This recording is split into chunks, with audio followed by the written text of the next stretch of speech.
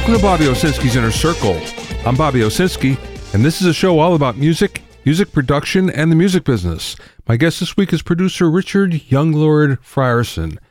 First of all, I bet you didn't know, but not all recommendations coming from streaming networks are equal. And you would think that the big deal about streaming networks is the fact that they have this great recommendation engine. Well, turns out it's only great for some music genres and not for others. High-energy music like hip-hop and hard rock turn out to be less accurate than maybe some other ones that aren't quite as aggressive. As a result, fans of those genres tend to receive poorer recommendations than others. Now, there was a study by a number of researchers from Graz University of Technology, University of Innsbruck, and University of Utrecht. Did a big, long study, and they found that based on the artists that music users listen to most frequently, the authors of the research study used a computational model to predict how likely these music users were going to like the music recommended to them by not one, not two, but 4 music recommendation algorithms. And what they found was that listeners of mainstream music seemed like they received more accurate music recommendations than listeners of non-mainstream music. Those users who listen to mostly high-energy music appear to receive the least accurate music recommendations, and those who mostly listen to music like ambient appear to receive the most accurate recommendations. So, if you're listening to pop music, chances are that these recommendation engines are going to come up with something that you're probably going to like. But if you're listening to hard rock or metal or even really aggressive hip-hop, that's a whole lot less likely to happen. This is a big disappointment because, once again, the big deal with streaming networks is the fact that the recommendation engines have always been touted as being so accurate and such a big thing, and one of the reasons why you should be streaming. So it looks like that's not the case, at least for right now, and maybe this will change in the future. Hope so.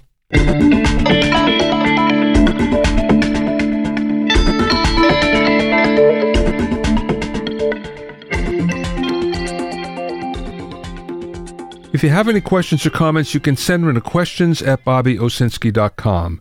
Don't forget about my music mixing primer and 101 mixing tricks programs that will help take your mixes to the next level. Go to bobbyowsinskicourses.com to learn more.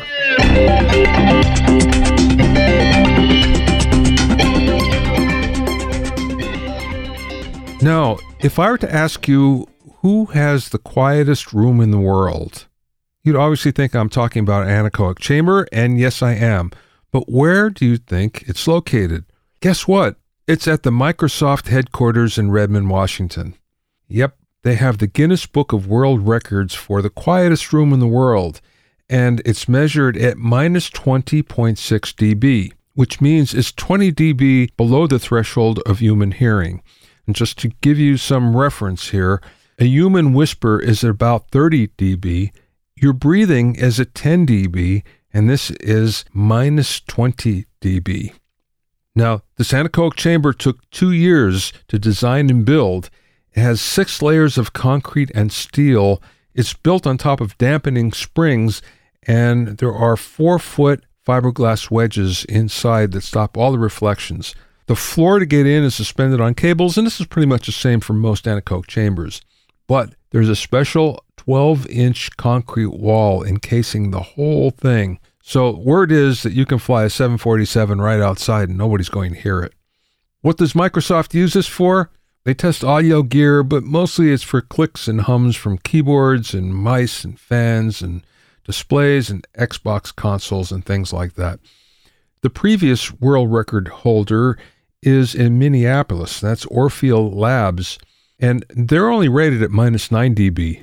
This chamber was actually built on the location of the old Sound 80 studios, and going way, way back to the 80s, Sound 80 was one of the best studios in the country. They had Bob Dylan and Prince, among other major stars that were working there. In fact, Orpheal Studios is more open not only to the public because it actually does give tours there, but it's also open to outside industry to come in and test their gear. So they're testing things like automotive parts and the sound of hard drives, appliances, heart valves, sleep apnea machines, you name it. If you've never been in an anechoic chamber, I have to tell you, it's an eerie experience.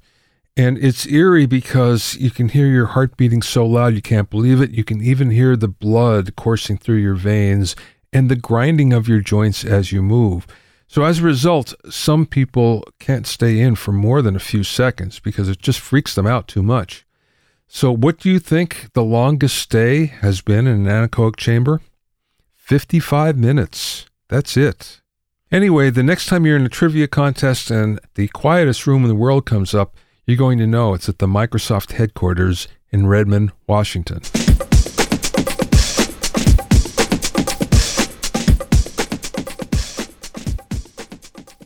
My guest this week is Richard Younglord Frierson, who's a Grammy-nominated hip-hop and R&B producer and a founder of Truth Licensing, a major provider of music for films, TV shows, and commercials. Rich started producing for Puff Daddy's Hitman production team at the tender age of 16. His production credits include Puff Daddy, Notorious B.I.G., Fat Joe, Faith Evans, LL Cool J, New Edition, and many more. In 2014, he founded Truth Music Licensing, which now has a catalog of over 5,000 songs and has placed music on the Star and Empire television shows, commercials for Gatorade, Pepsi, and AT&T, among others. During the interview, we spoke about the value of asking people how they do things, how much the business aspect has changed since he started, his favorite techniques for vocal production, transitioning into music licensing, and much more. I spoke with Rich via Zoom from his home in New York.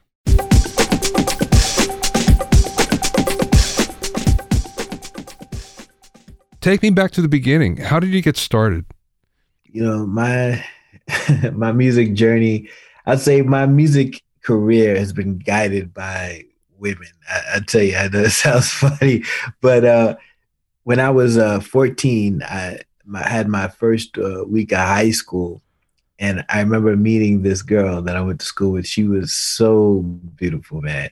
And I was walking her to the bus stop. And after she left, this guy came up to me and he said, "Hey, is that your girlfriend?" And so I was lying. I was like, "Yeah, wishful thinking, And he said, "Hey, are you into music?" And I said, "Well, I DJ a little bit, not really." And he said, "Well, look, I own a recording studio around the corner." He gave me his card. He said, "You're welcome to come by whenever you want."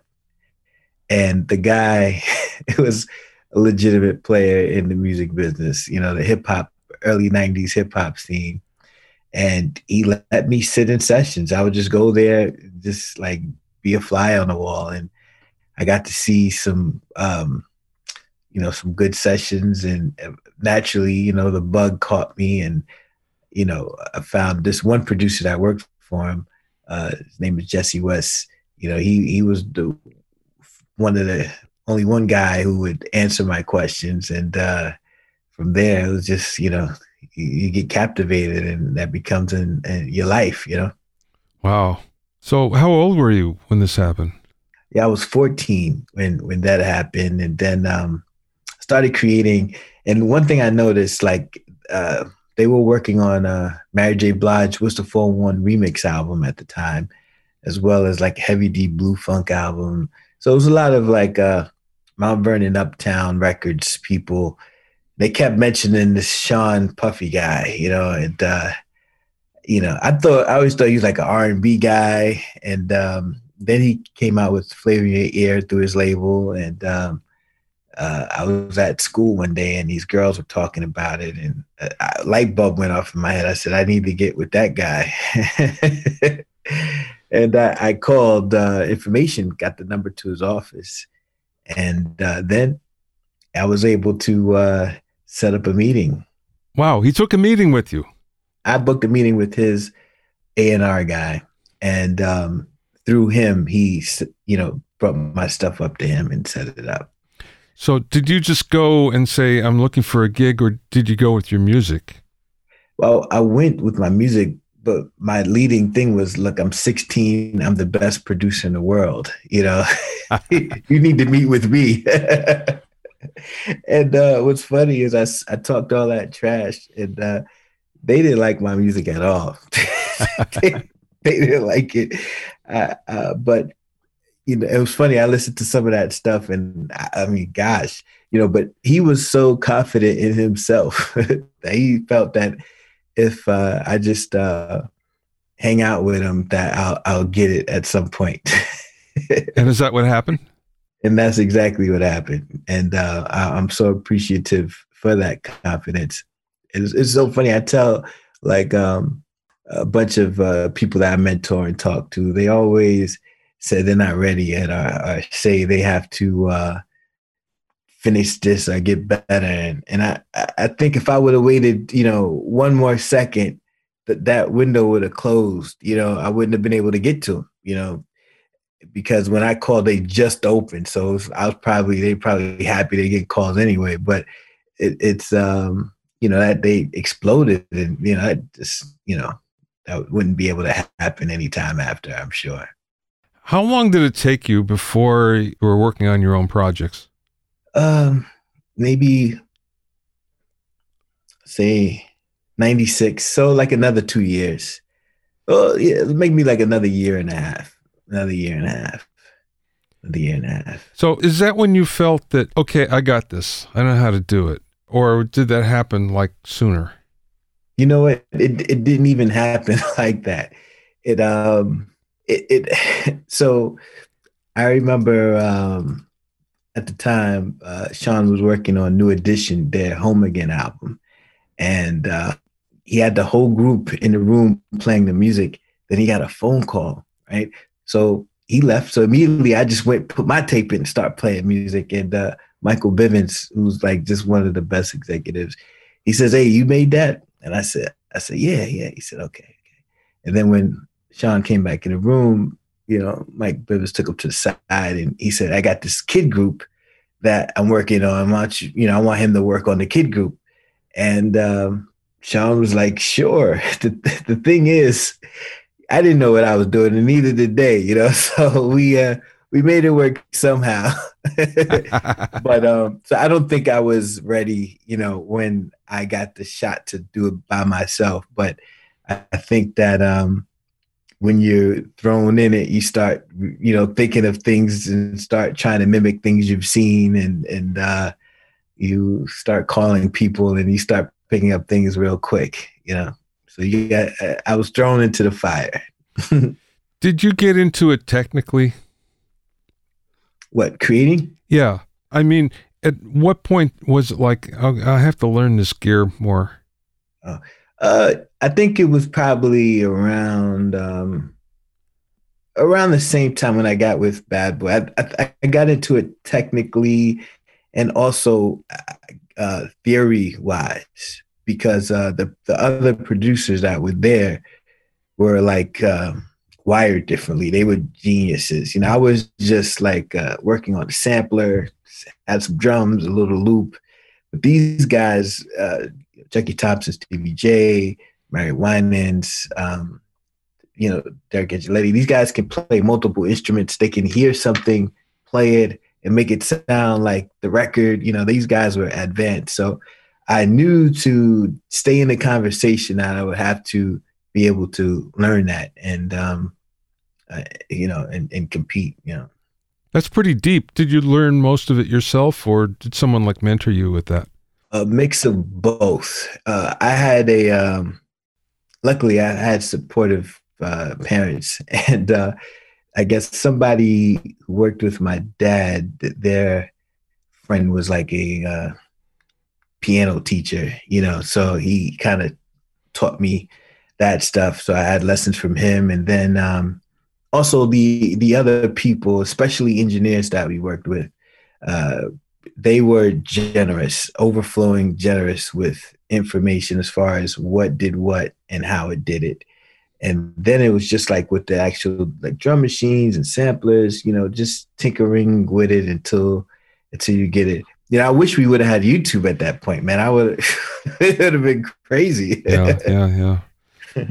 Yeah, I know. At that point, you basically had to go to school, or you had to have a mentor, because it was difficult to do it by yourself, that's for sure. It still is to a certain degree. There's so much information out there that it does get confusing. Right. Like which direction, which rabbit hole do you go down? Yeah. Yeah. Right. Right.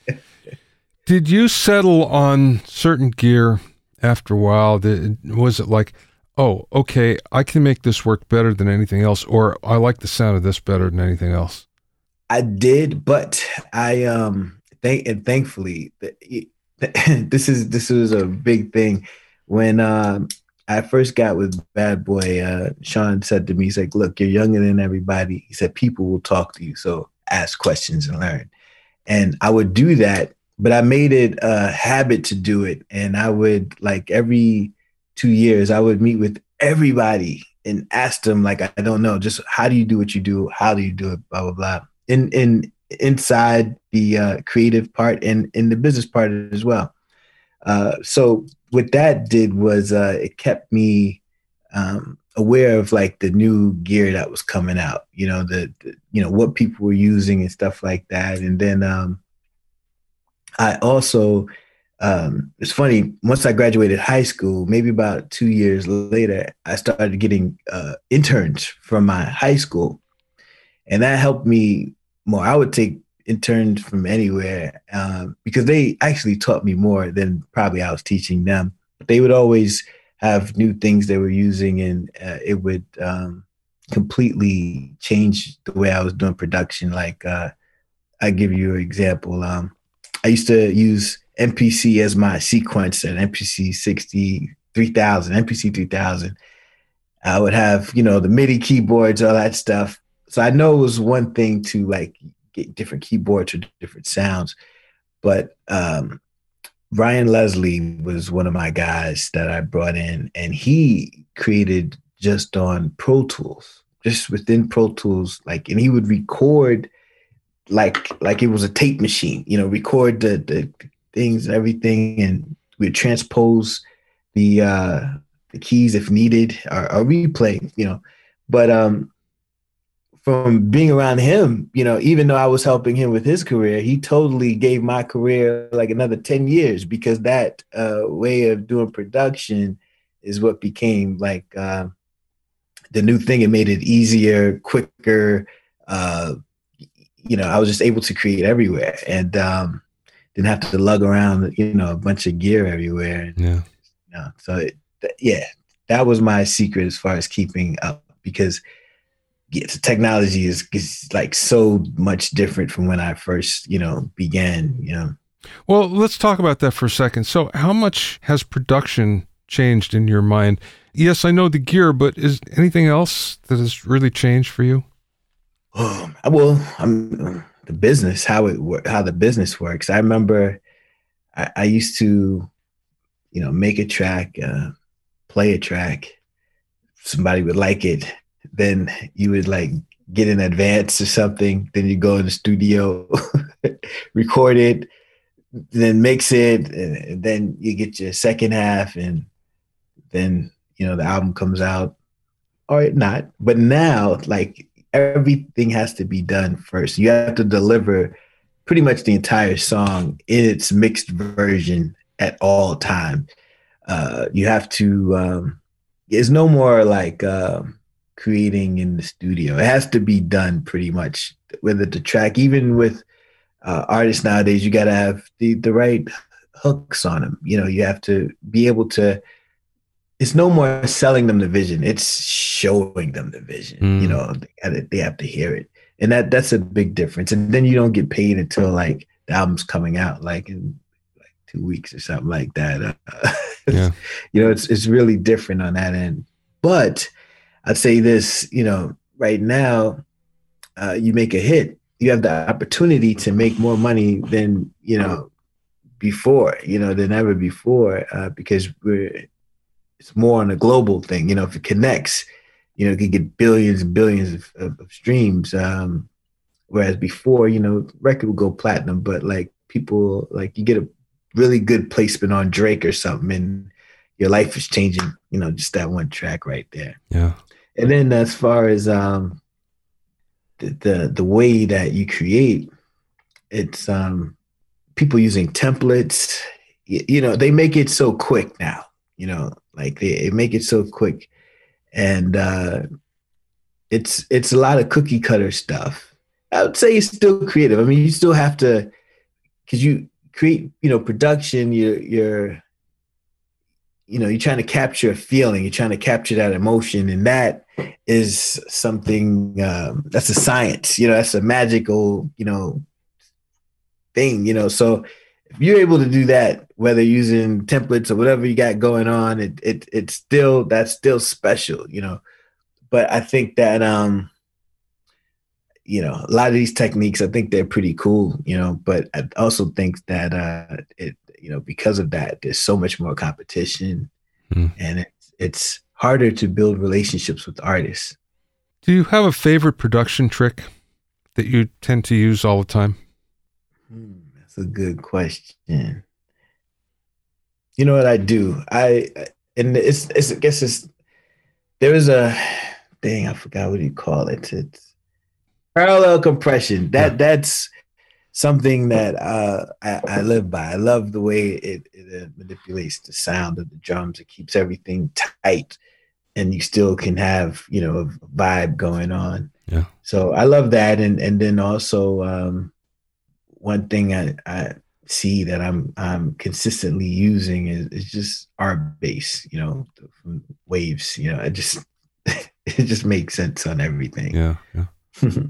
Do you have a technique for getting like the best performance from a vocalist or a rapper?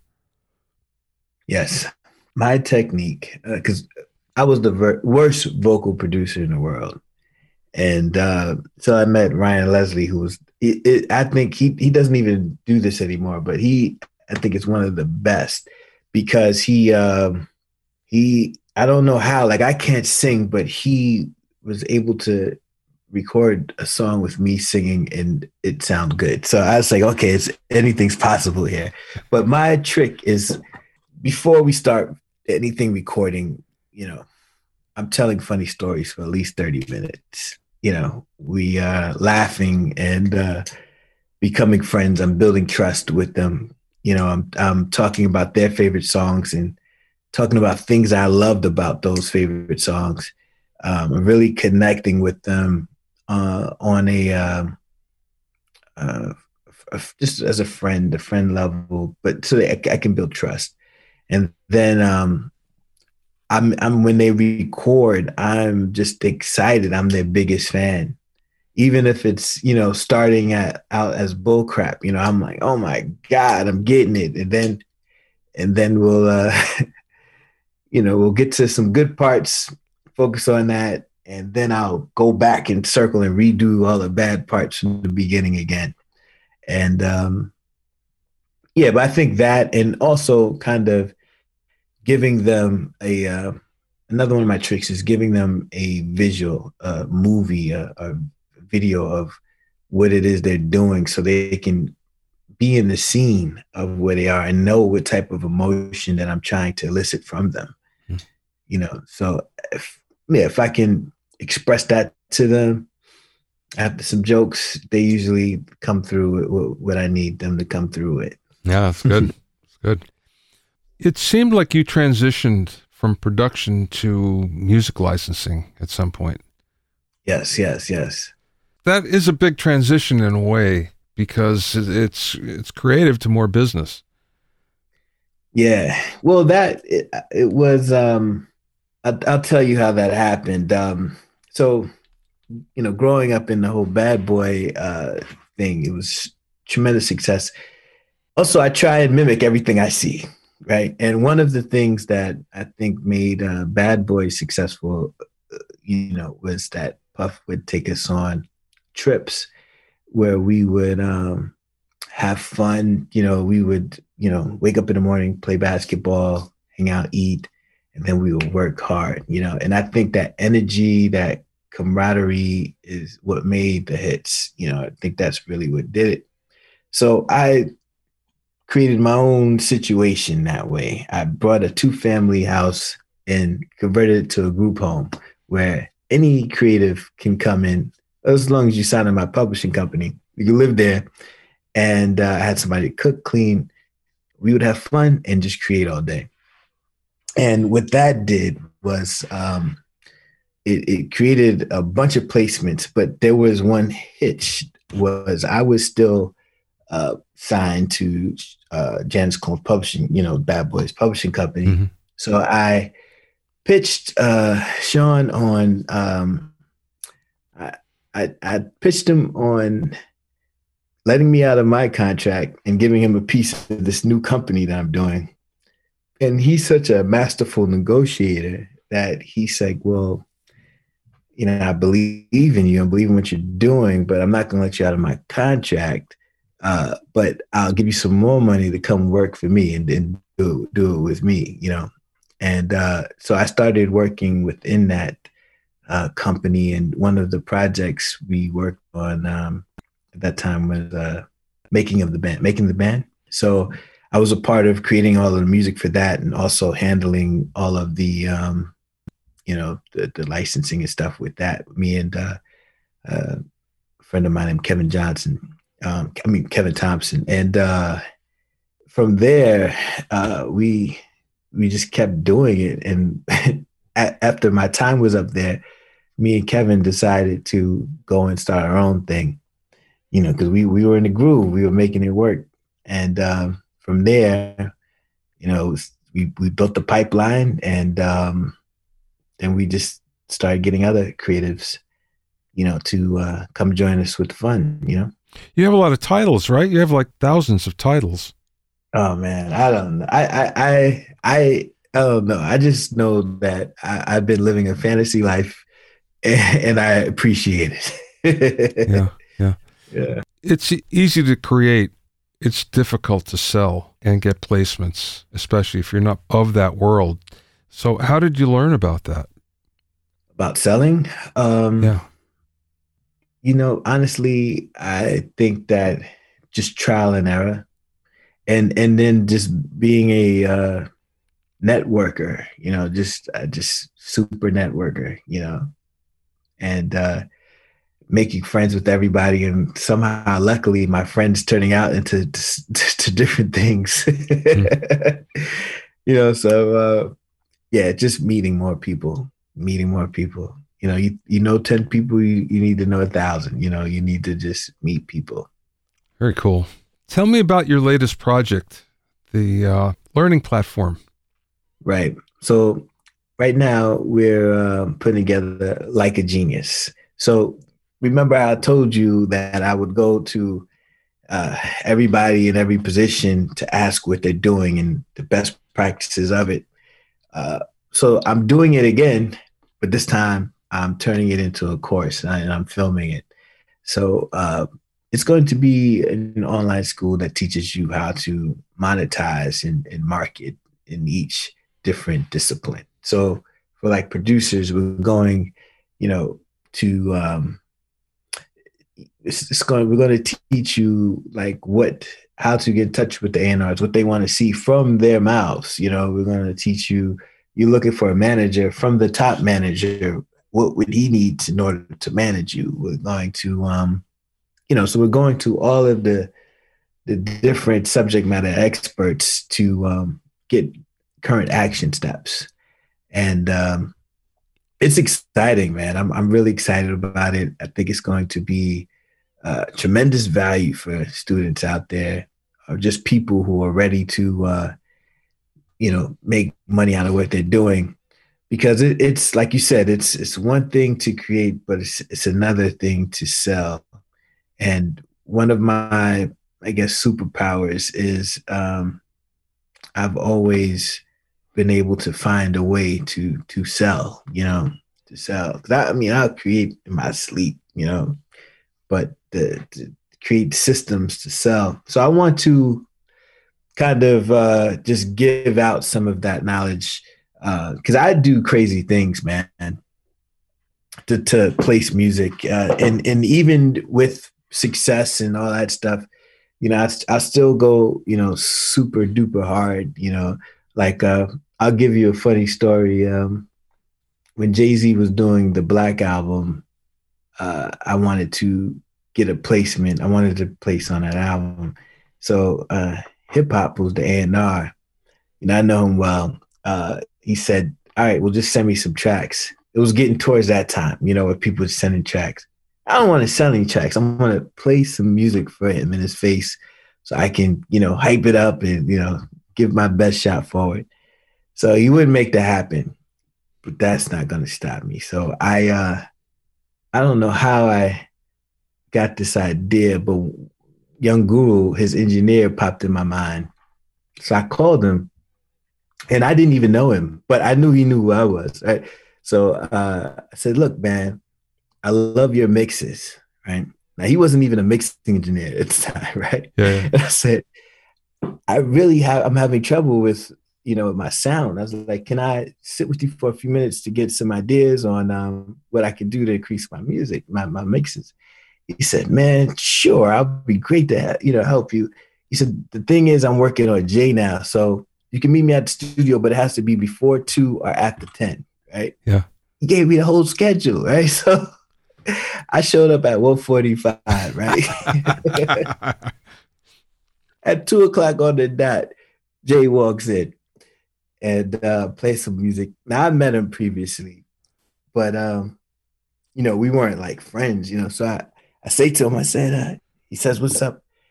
Walk to the studio. I said, hey, man, I said, I got to tell you, I said, I have a 4-year-old daughter, and she's, she loves music. She just realized what I do, and she asked me, she said, Daddy, did you ever produce Jay-Z?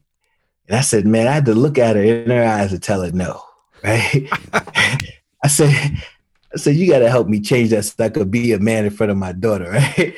Yo, he started laughing the same way you are, right? And he said, oh, man, he said, I wish you would have came last week. He said, we're actually like recording the last 2 songs today and tomorrow, or whatever, right? And, but then he said, well, what you got? And play him some tracks. And I didn't end up getting anything on the Black album, but he had me working on, what's the guy's name? The Memphis Bleak and another act that he had that was coming out later. So it did turn into something, not what I wanted, but creating that atmosphere, I planned that out. That wasn't like by accident. I knew I needed something to break the ice. I knew I needed to take it away from music and to bring it back to it. And, some people think that might be crazy, but that is a sales technique. And I'll tell you something funny, man. My daughter, she is, she's like a little baby now. I didn't even have a kid back then. You know what I'm saying? So, but I knew I needed something to get that conversation going. Yeah. So just stuff like that is out of the ordinary and not direct, but that is kind of the information through stories that we're going to help people understand, because there's so much opportunity to connect with people, even though it's not anymore. It's like, but you just have to be creative in how you do it. But it's a way to do it. That's one of the best ways I've ever heard. I have to say, yeah. You're smooth.